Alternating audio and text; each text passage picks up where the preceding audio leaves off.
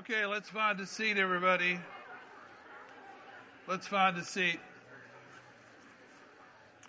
Lord, as we study your word, would you teach us today? Would you inspire us? Would you encourage us?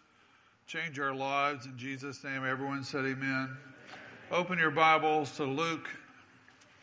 I put chapter 1. That's just to throw you off. Let's do chapter 2. How about that? Just missed it by a chapter.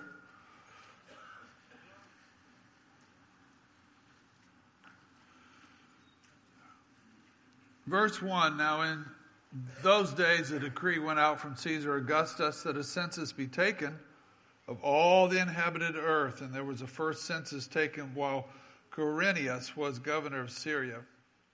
Everyone was on his way to register for the census, each to his own city. Joseph went up from the Galilee, from the city of Nazareth. So where was Joseph living? Nazareth. To Judea in the south, to the city of David, which is called Bethlehem, because he was of the house, of the family of David, in order to register along with Mary, who was engaged to him, and she was with child. While they were there, the days were completed for her to give birth, and she gave birth to her firstborn son. She wrapped him in clothing and laid him in a manger, because there was no room for them in the inn. In the same region, there were some shepherds staying out in the fields, keeping watch over their flock by night, and the angel of the Lord suddenly stood before them, and the glory of the Lord shone around them, and they were terribly frightened. And the angel said to them, "Do not be afraid, for behold, I bring good news." Everyone say good news. More time, good news of great joy, which will be for all people. We're going to focus on verse 11. For today in the city of David, there has been born for you a Savior, who is Christ the Lord. Now, this is probably my favorite time of year. Do you all enjoy this time of year? Hold your hand up. You enjoy this time of year? I enjoy it. And it's hard for some folk, but it's good to see family. It's good maybe to have a little downtime from work.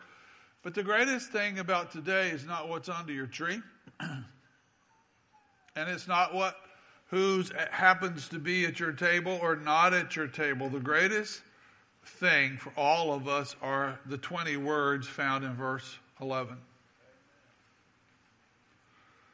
And so many people miss the whole reason for this and just don't get it. But these 20 words are history changing words. It changed my history, changed your history, changed the history of every nation. And frankly, I think they're the most beautiful words in history. Those 20 words. And I'm thinking as a pastor, I'm probably not going to do it justice. I mean, what mortal can do it justice? But I'm going to attempt. Now, when I was in school years ago and doing journalism and working in the newspaper and radio station business, we were always taught you got to ask those 6 questions, those 6 special words. And whenever I study the scriptures and look at a text, I want to ask the same words. Who, what, where, when, why, and how. And I've had great delight as I've been studying these 11 words this week to try to use those as a filter to help me get more meaning out of them. So let's start with the first part. Say for today. One more time. Say for today. And that is the when, today. Now, there's not a person on earth that knows the exact day. We celebrate the birth of Christ today, but we don't know the exact day. And maybe that's a good thing. Maybe the Father kept that from us, from making too much of an idol from it. But we don't know the day. I don't think it really matters, but we're going to celebrate today. I'm going to always celebrate today. I'm going to celebrate the incarnation. I'm going to celebrate the birth of my Savior, because it's the day that changed history. Well, it changed history in a ton of ways. It changed history how we just number history. If you've never figured out how we number history, you see the chart I put up on the screen. The chart has BC, which is before Christ, and then it has AD, after Christ's birth, and AD stands for, does anybody know? The answer is always on the board. It's that Latin term, Anno Domini, which is the year of our Lord. And so history starts anew. So history declines till we get to the birth of Christ. Then it ascends after the birth of Christ. Now, these days may be special to you. I mean, they were special. The shepherds never forgot them. And their days where the Lord breaks in can be very special. How many can think of a day when the Lord broke into your life and it just completely changed your life? I didn't see it coming on Monday, but on Tuesday my life was completely changed. How does that happen? It's because heaven broke into my life and changed my life forever. Here's a painting of the Osama bin Laden of his generation, Saul of Tarsus, a murdering destroyer who became Paul the Apostle, all because of a day when heaven broke in. And we just watch people have their days when heaven breaks in. Here's Jacob, the liar, the cheat, running from his life. And he has a day, I've seen the hill where it happened from a distance, the hill of Bethel, where he had a dream. And heaven opened over him, and he felt a calling, and his life was completely changed. His name went from Jacob to Israel. And then we see Moses, who had just kind of given up on his life. He had no hope. He felt a call at age 40, but he had lost the call at age 80. By the way, never give up, never retire.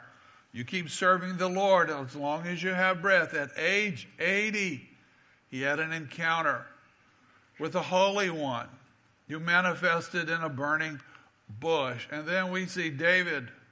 It's just a regular day. This 13, 14, maybe 15-year-old. He's the runt of the family. No one would have ever picked him, but God picked him. And the man of God showed up and said, I'm going to anoint the next king of Israel. So one day changed his life completely, and one day can change your life.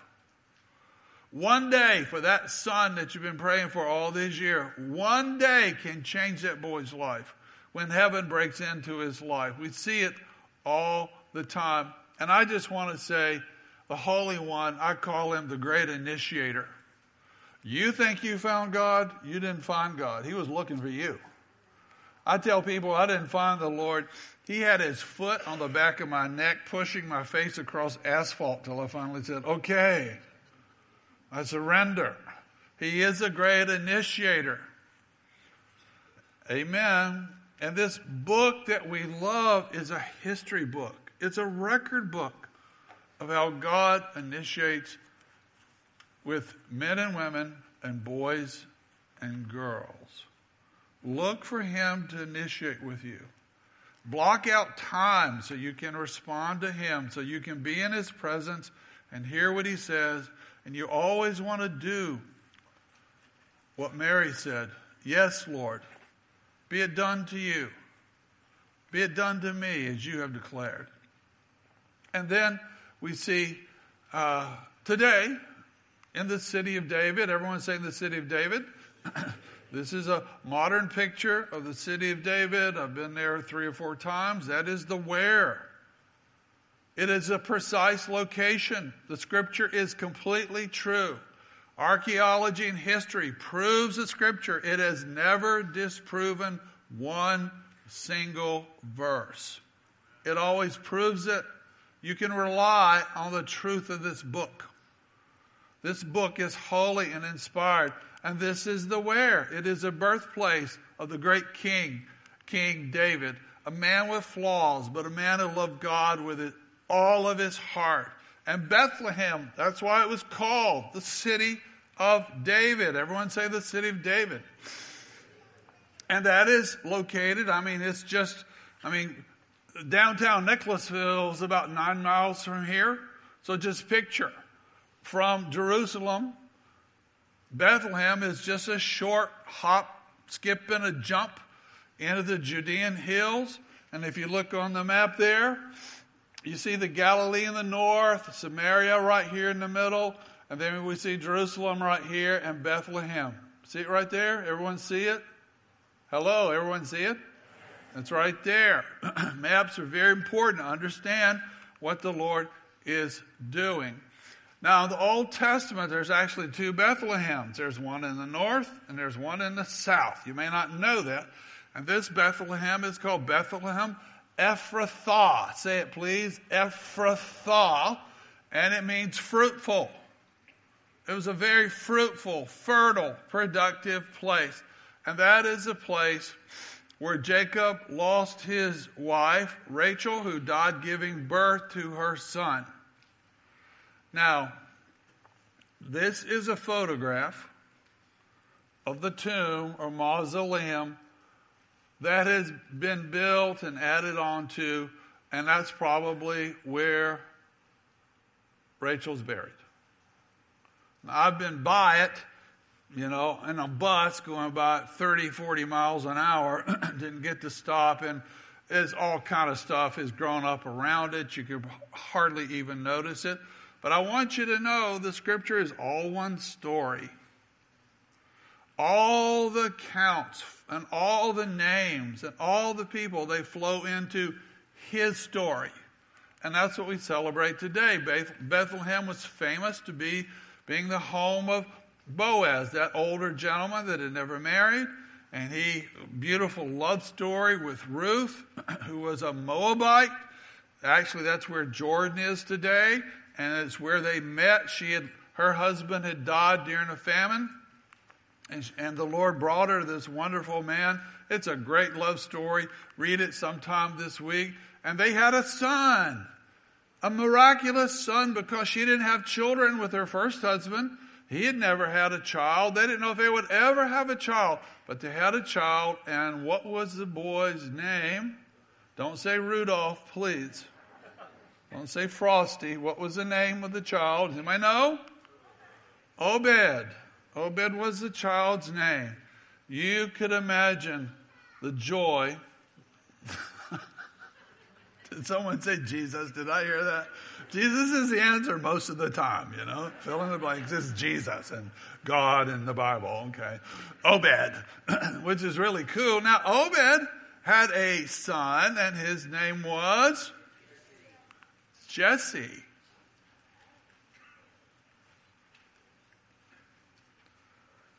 You may not think this way, but the Lord has been working in your family for hundreds of years.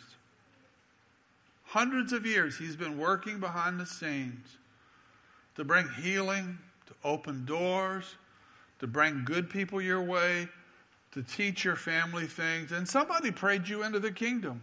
I do not know who prayed me into the kingdom, but somebody in my family line was a praying woman, a praying man, and prayed me into the kingdom. Now, Jesse had a bunch of sons, and David was which number? Bible trivia, Christmas Day. What number? Number, very good, number 8. Basketball team and 3 subs. He was number 8. He was the one nobody would pick. He was the one that everyone looked over. He was the one out tending sheep when the other brothers, wow, look at that tall, athletic guy. What a good-looking, articulate man. It must be him. Nope, not that one. How about this one? Wow, no, not that one. How about that one? Lord, none of these boys? Do you have another son, Jesse? Well, we got a son, but he's a little slow, and he's this, he's that. And we're not going to do anything till he comes. Go get him. And that boy became the founder of the Messianic line because the Lord made a promise, because he was a man after God's heart. There will come a time there will never cease to be someone on the throne from your family. And that was a promise of the Messiah. Now, Bethlehem was prophesied to be the birthplace of the Messiah, which is miraculous. This is a photograph of kind of the plaza in front of the Church of the Nativity. Actually, the entry is way at the back, and the door is kind of small. They had to close the door off because invaders were riding horses in there and desecrating it. And it's actually a complex of 4 or 5 churches, and these different Christian sects fight about who's responsible that day. It's this typical church, we're going to fight about who's responsible for this. And this is Constantine, the emperor who became a Christian. His mother was a great follower of Christ. And she went to the Holy Land because she wanted to try to identify the sites. She missed a bunch of them. Some of them may be the right place, but some of them she absolutely nailed, and this is one she absolutely nailed. And she asked her son, we got to preserve this place where my Savior was born, and I want you to build a beautiful church over the top of it. And that's what he paid to do. I just thought today, been to Bethlehem 3 or 4 times. I've never been there on Christmas. I just thought, man, that would be awesome to be there on Christmas Day and to see Christians from around the world worshiping. And because of COVID, they have been shut down for a couple of years. And there's a lot of tension in that area. But I'm going to guess today they have celebrated our Savior all day long and into all week. And people, every language, color, nationality, because they all love Jesus. This is most probably the shepherd's field we just read about. It is a short distance from the church and the Nativity. It's really cool to stand on the hill and try to look over that and try to picture this being the very place where the first people that got the good news were tending their sheep. Pretty awesome. It's called the Shepherd's Field today. And I want you to read with me this prophecy that spoke clearly. There's like 200 prophecies in Scripture that talk about Jesus and his coming. This is only one of them. Would you read it with me, please? 700 years before he was born. 700 years. But you, O Bethlehem Ephrathah, who are too little to be among the clans of Judah, from you shall come forth for me one who is to be ruler in Israel, whose coming forth is from of old, from ancient days, which means our Savior had no beginning and he had no end, but he took on human form and came to the earth on this day. Now, change scenes. To understand the text, you need to change scenes. 1,400 miles away in Rome, political leader, Caesar Augustus. And from the bust of Caesar Augustus, this is the drawn likeness, probably, of what this handsome, powerful man looked like. He was a great nephew of Julius Caesar and was adopted by Caesar. And I don't know, you've probably never heard of a government wanting more money in taxes. Have you ever heard of that? That's so odd, so strange. We would never experience that today. And so he needed revenue. There's nothing holy about this. He needed revenue. He was on the throne for like 41 years, and he practically doubled the Roman Empire. Could you imagine doubling the land area of this huge empire? And if you were born in August, any of you born in August, hold your hand up. Do we have any August people born in August? Okay. The month of August is named after this man. So what he did, he just made an executive order. He's sitting on his throne. He's got 20 leaders around him. He's got scribes. And he said, this is what's going to happen. I'm making a decree. And it's going to go through all the provinces. I don't want you to get on it. What's the decree? I want everybody in my empire to go to their hometown. Everybody. Because that's the only way we can count them.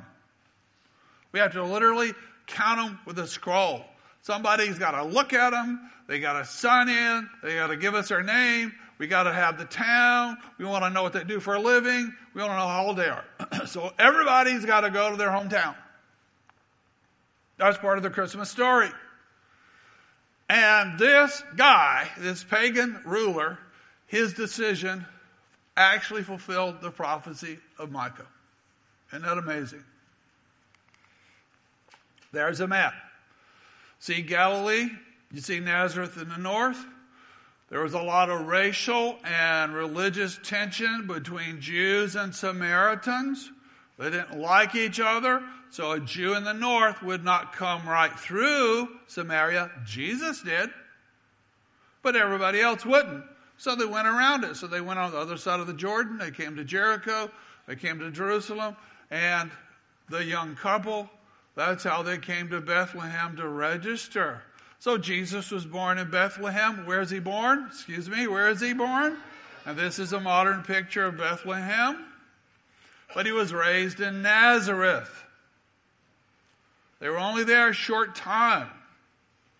This is a modern picture of Nazareth. Not both of these are like one-horse town. Very tiny, tiny, tiny places. Today, Nazareth has about 80,000 people living just like in the city limits. And I want you to read this verse. This is another prophecy. Read it with me, please. And he went and lived in a city called Nazareth, so that what was spoken by the prophets might be fulfilled, that he would be called a Nazarene. Prophecy fulfilled. And then the third part is, for today in the city of David, there has been born. Say it with me, please. There has been born.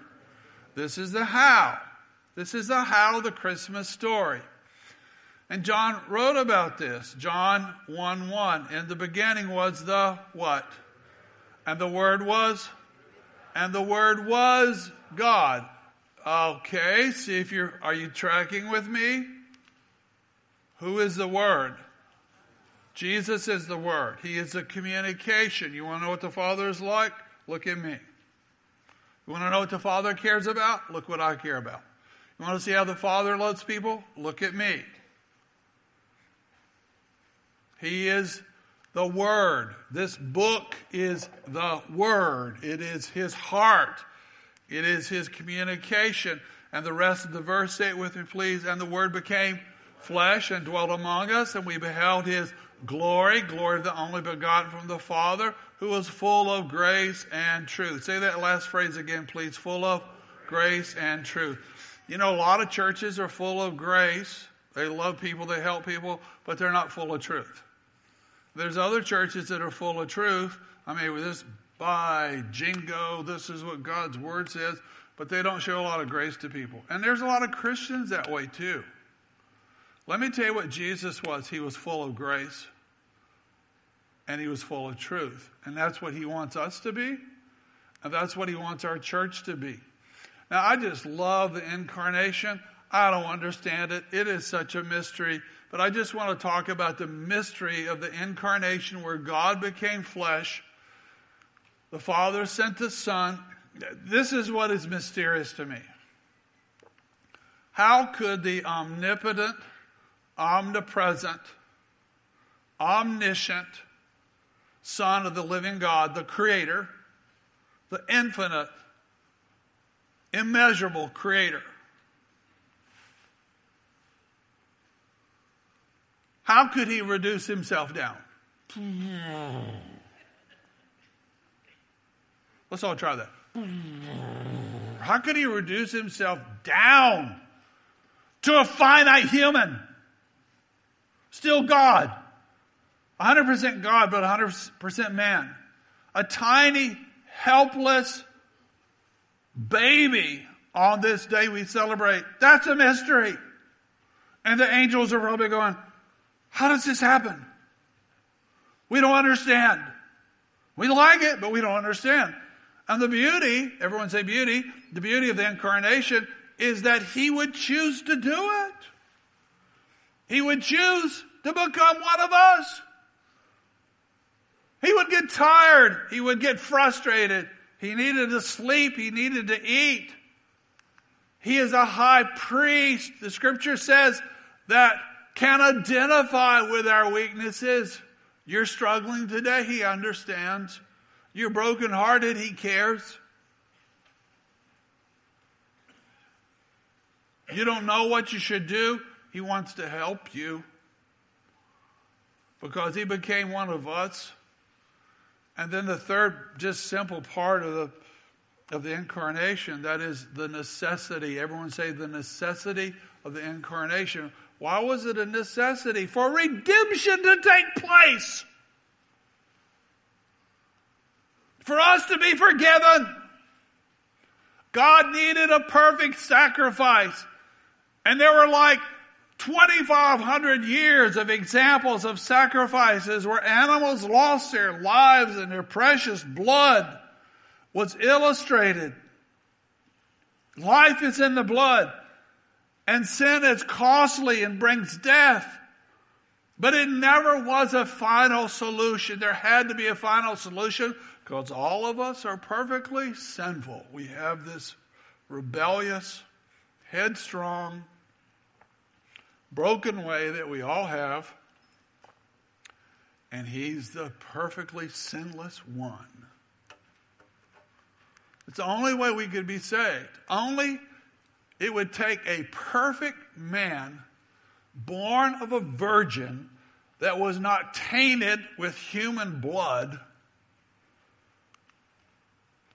The perfect man, Jesus Christ, is the only way it could satisfy our sin debt forever in the eyes of a holy God. This is what we celebrate. This day, in the city of David, has been born for you. Everyone say for you. Turn to your neighbor and say for you. Turn to your other neighbor and say for you. Turn to a stranger and creep them out and say especially for you. That is the who. It's for you. All this is for you. All this is for me. And did you know that by doing so, he just communicated how important you are to him? Yes, it was for the shepherds, but it was for everyone because we are important to him. He loves us. He cares deeply about us. The devil will tell you he does not care for you. But Christmas tells us he cares enough to come. He cares enough to care. And he knows everything about us. We can't surprise him. He knows what we're going to say before we even say it. He knows what's going to happen next week. And he still cares. And he cares and he's for us. Which means he's always willing to help. He's always willing to get us back. And then a Savior. I love that word, a Savior. That's the why. The one who would come for us. I remember as I guess I was 3 or 4 years of age living in West Virginia. My family took, my mom and dad took my brother and I to a lake. I remember the lake. I don't remember where it was in Virginia. And my brother was jumping around and splashing in the lake. It was just a beautiful, nice little idyllic setting. And I, as a 3-year-old, tried to copy my brother, and I'm going out jumping in the water. I didn't realize I jumped into a hole with my mouth open and disappeared under that lake water. And my 200-pound father, who was an excellent swimmer, grabbed me,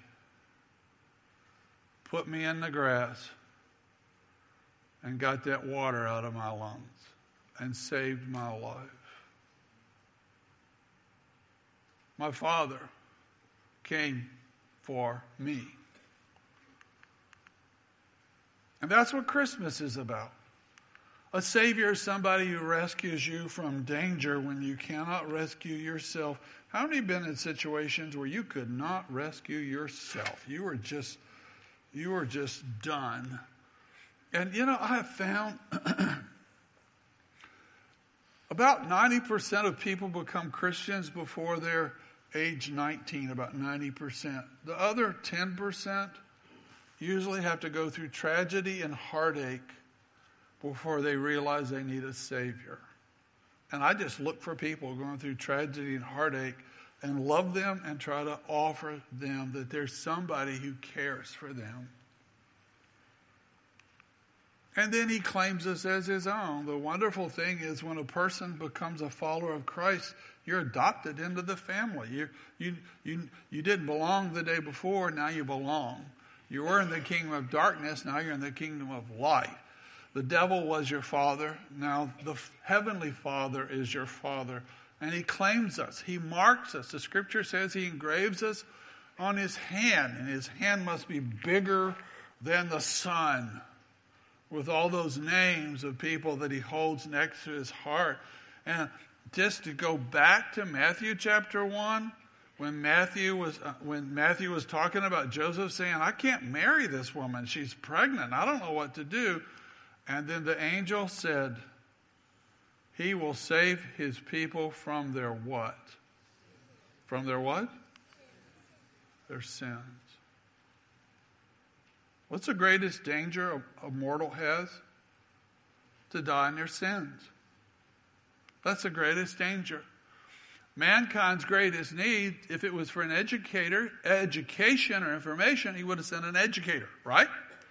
If mankind's greatest need was wealth, he would have sent an economist. If mankind's greatest need was health, I have people tell me, especially folk that get a little older, oh, the greatest gift is your health. You have your health, you have everything.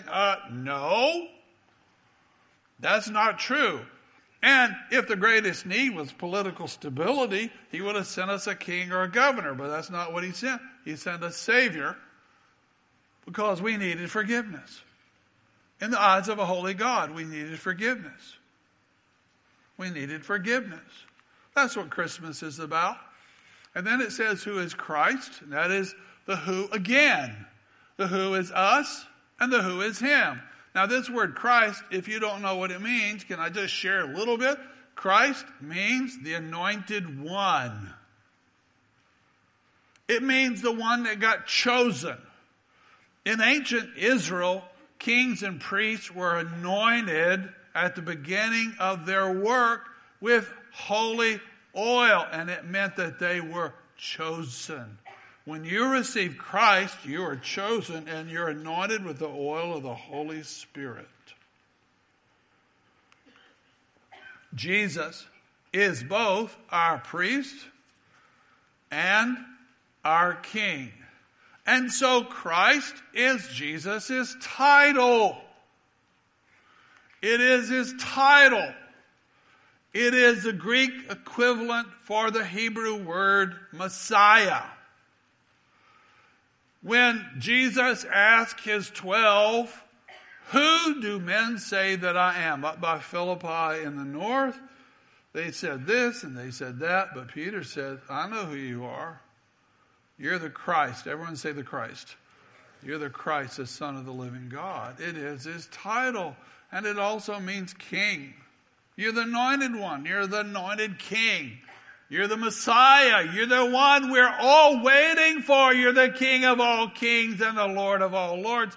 And the last thing that's recorded that the angels said before they disappeared, who is Christ the Lord. Everyone say Lord. You know what Lord means? Do you know what that means?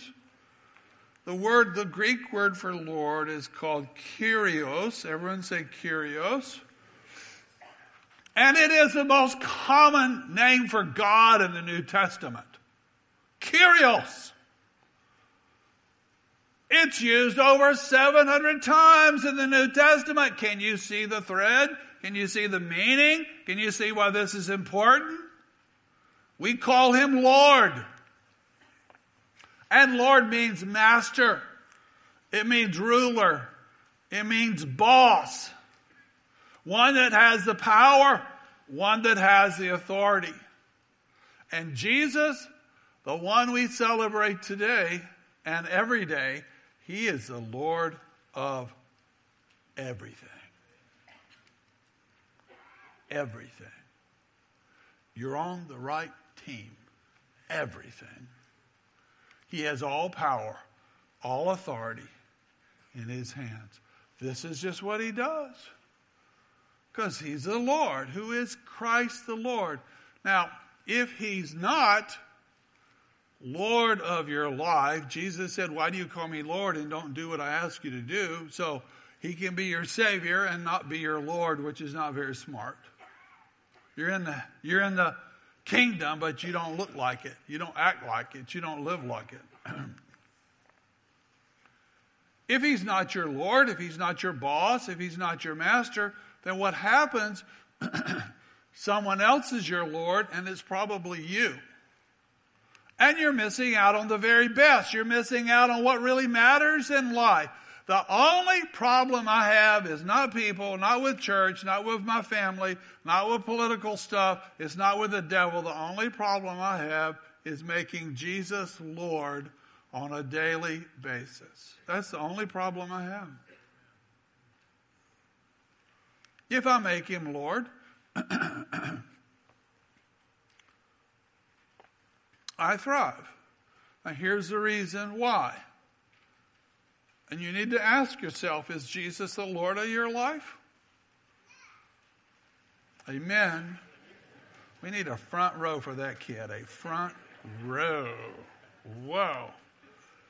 The reason he wants to be Lord is he knows you and I are not capable of running our life very well. Many people think they are, and I have thought I was, and I was completely deluded because I have proved I have a great gift for messing my life up. I want to close with this story. Worship team, would you guys come out?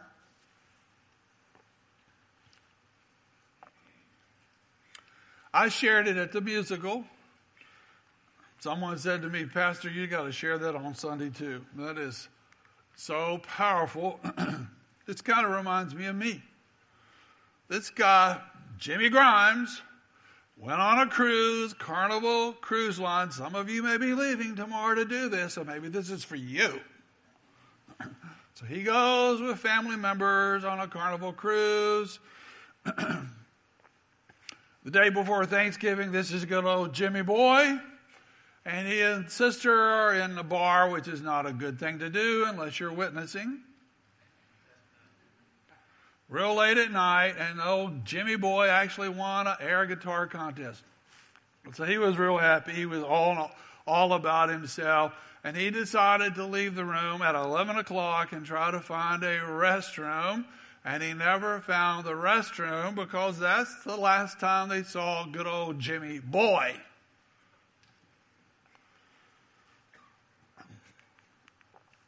Jimmy boy, look at that big ship. I guess he thought in his inebriated mind, I maybe shouldn't have said that because that's not in the story. But in his mind, he decided he needed some fresh air, and he apparently wandered onto the deck. And the next thing, he didn't even know it. He fell over the railing into the frigid ocean of the Gulf. And he said this when they rescued him, I did not even remember falling. I regained consciousness in the frigid water.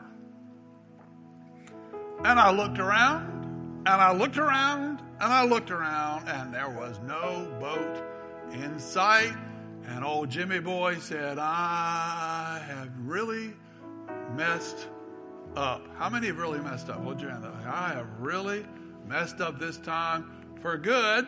Well, his sister, who must love him with all her heart, did not report him missing until noon the next day, which is, if I count that, it's about 13 hours. Nobody cared about Jimmy boy, where Jimmy boy was. He was missing. And finally, she got hold of the ship's captain and said, we can't find my brother. They put out the alert. And so they searched that mammoth ship, every room, every cubby hole, every deck chair for 2 hours.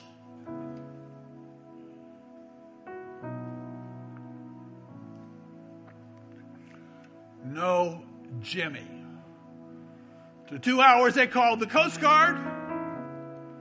The ship made that long looping turn to retrace her route in case they could find him in the Gulf of Mexico. Numerous Coast Guard crews were dispatched, and they searched for him for 6 hours. No Jimmy boy in sight. How many wonder if Jimmy boy prayed or not? Would you guess he prayed? I guess he prayed. Whether he knows God or not, I bet old Jimmy boy prayed. Maybe he hadn't prayed in 20 years or 15 years, but he prayed. Maybe. And a cargo ship, a huge cargo ship, spotted something in the water, the cold water at 8:25 p.m.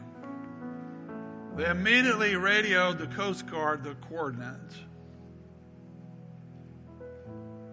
And in 20 minutes, a chopper was overhead. They found him 20 miles off the coast of Louisiana. Frantically, as the searchlight was on him, waving his hands, yelling, "Do you see me? Please help me. I'm out of strength. I'm just about to go under." And so a rescue swimmer jumped out of the helicopter at about 50 feet above the water to save Jim. The rescue swimmer reached him, hugged him, pulled him to the basket, and the rescue swimmer said, "The minute I put my arms around him, he completely collapsed with no energy." And the squad evaluated him and said he had somewhere between 30 seconds and 60 seconds of life left when we got him.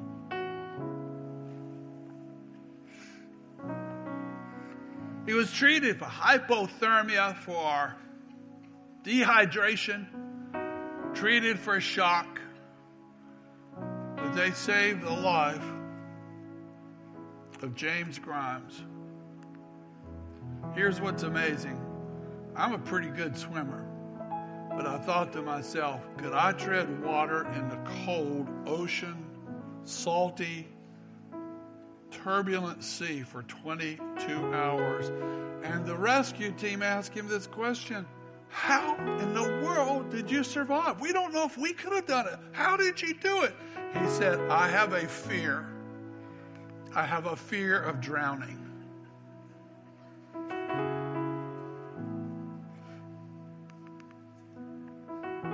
Like James,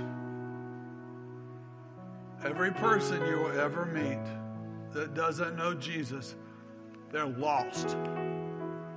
The scripture says Jesus came to seek and save that which was lost. And they have no hope because they have no place to turn. A counselor can't do it. Medication won't do it. Winning the lottery won't do it. Nothing can save them except they get rescue from above. That's the team that saved him right there. And I want to just close this time to focus on what we just read. The greatest peril is not sharks or schools of jellyfish or hypothermia or dehydration or drowning, or being lost in sea and no one knows what happened to you. Our greatest peril is to die without Christ and not be forgiven of all the sins that have accumulated for decades and decades. All the horrible things we've said, the things we've done behind people's backs, the idolatry in our hearts, the sexual acting out, the drunkenness, the abuse, the lying, the thieving, and standing before holy God and give an account for our miserable lives. And yet to answer is what we read today. For today, in the city of David, has been born for you and you and you and for me a Savior. Everyone say Savior, who is Christ the Lord. I want to close this time. There may be people, a lot of people watching online at home and maybe in countries all over the world. I just want to give you an invitation to make Jesus your Savior. Stop playing church, not trying to try harder, not trying to fix yourself, but letting go and letting the rescuer come and save you. So with every head bowed and every eye closed, every head bowed and every eye closed. If you'd like to be forgiven of every sin, if you'd like to be washed clean, if you'd like to make Jesus your Savior and Lord, this is your day. What a wonderful day. This is your day. So pray with me and mean it and say, Lord Jesus. Let's just all say it together, can't we? Lord Jesus. One more time. Lord Jesus, I need you. I can't fix myself. Come into my heart and change me from the inside out. Forgive me for every sin and cleanse my heart. Give me a home in heaven, Lord, because I give you my life today.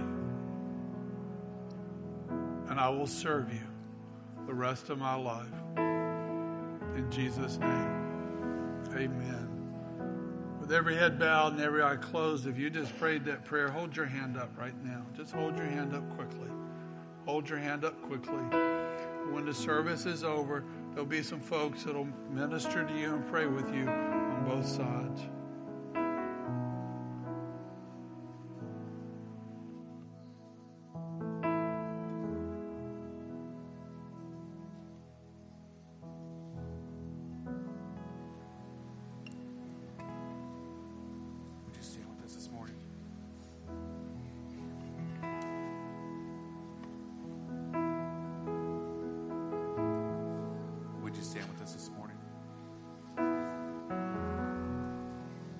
Just want to remind you the altars are open if you want to come and bow.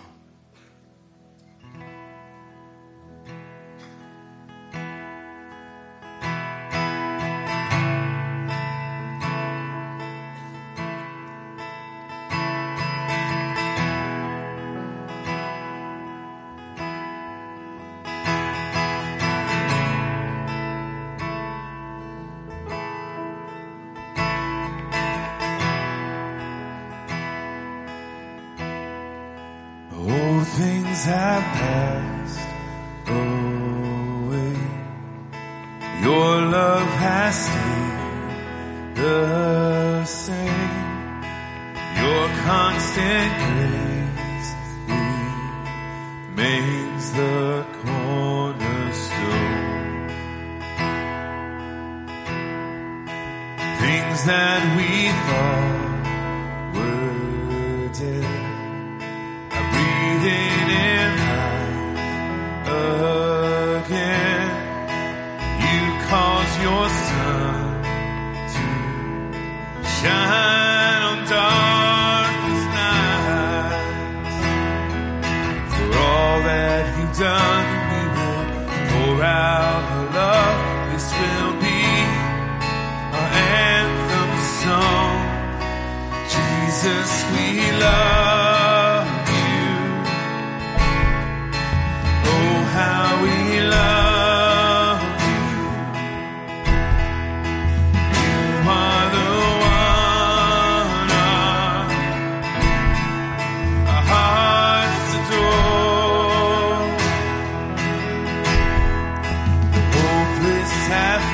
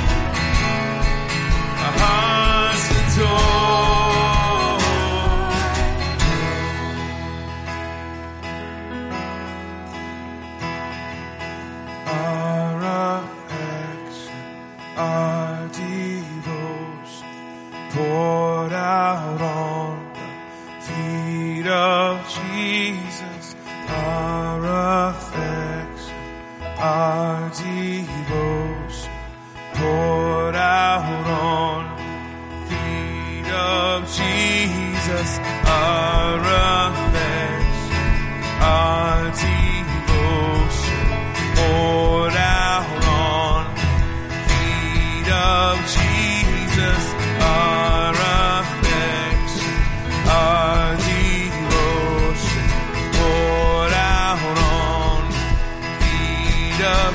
Jesus, we love you. Oh, how we love you. You are the one our hearts adore. Jesus, we love you. Oh, how we love you.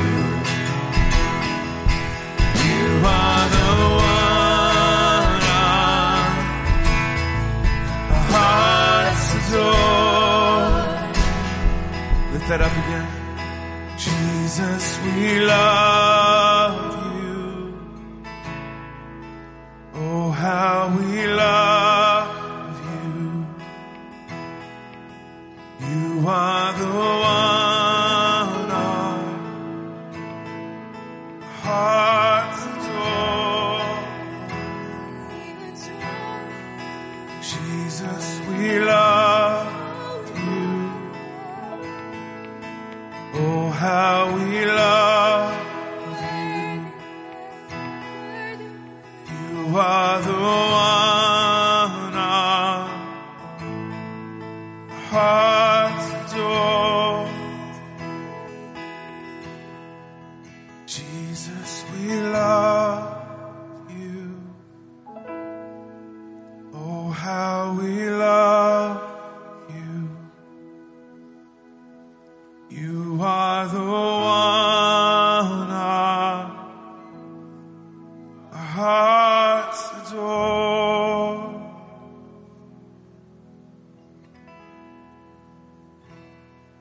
And oh, come, let us adore. Yeah.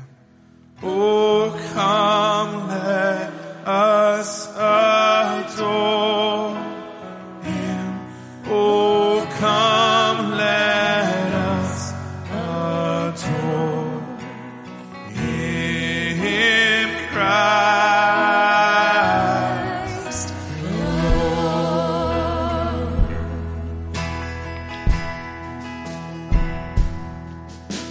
And yea, Lord, we greet Thee, born this happy morning. Jesus, to Thee be all glory.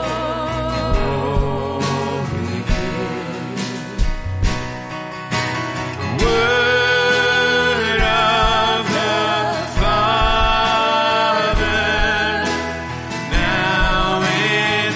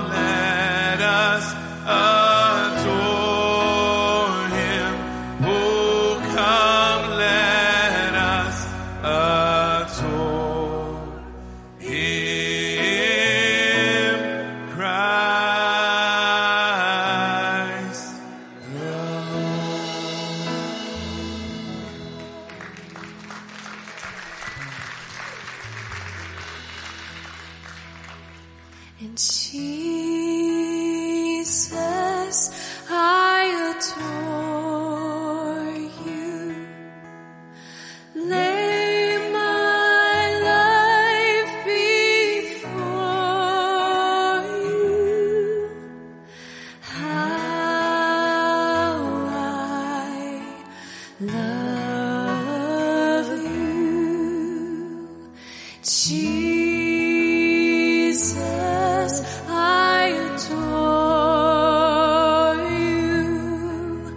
Live my life before you. How I love you.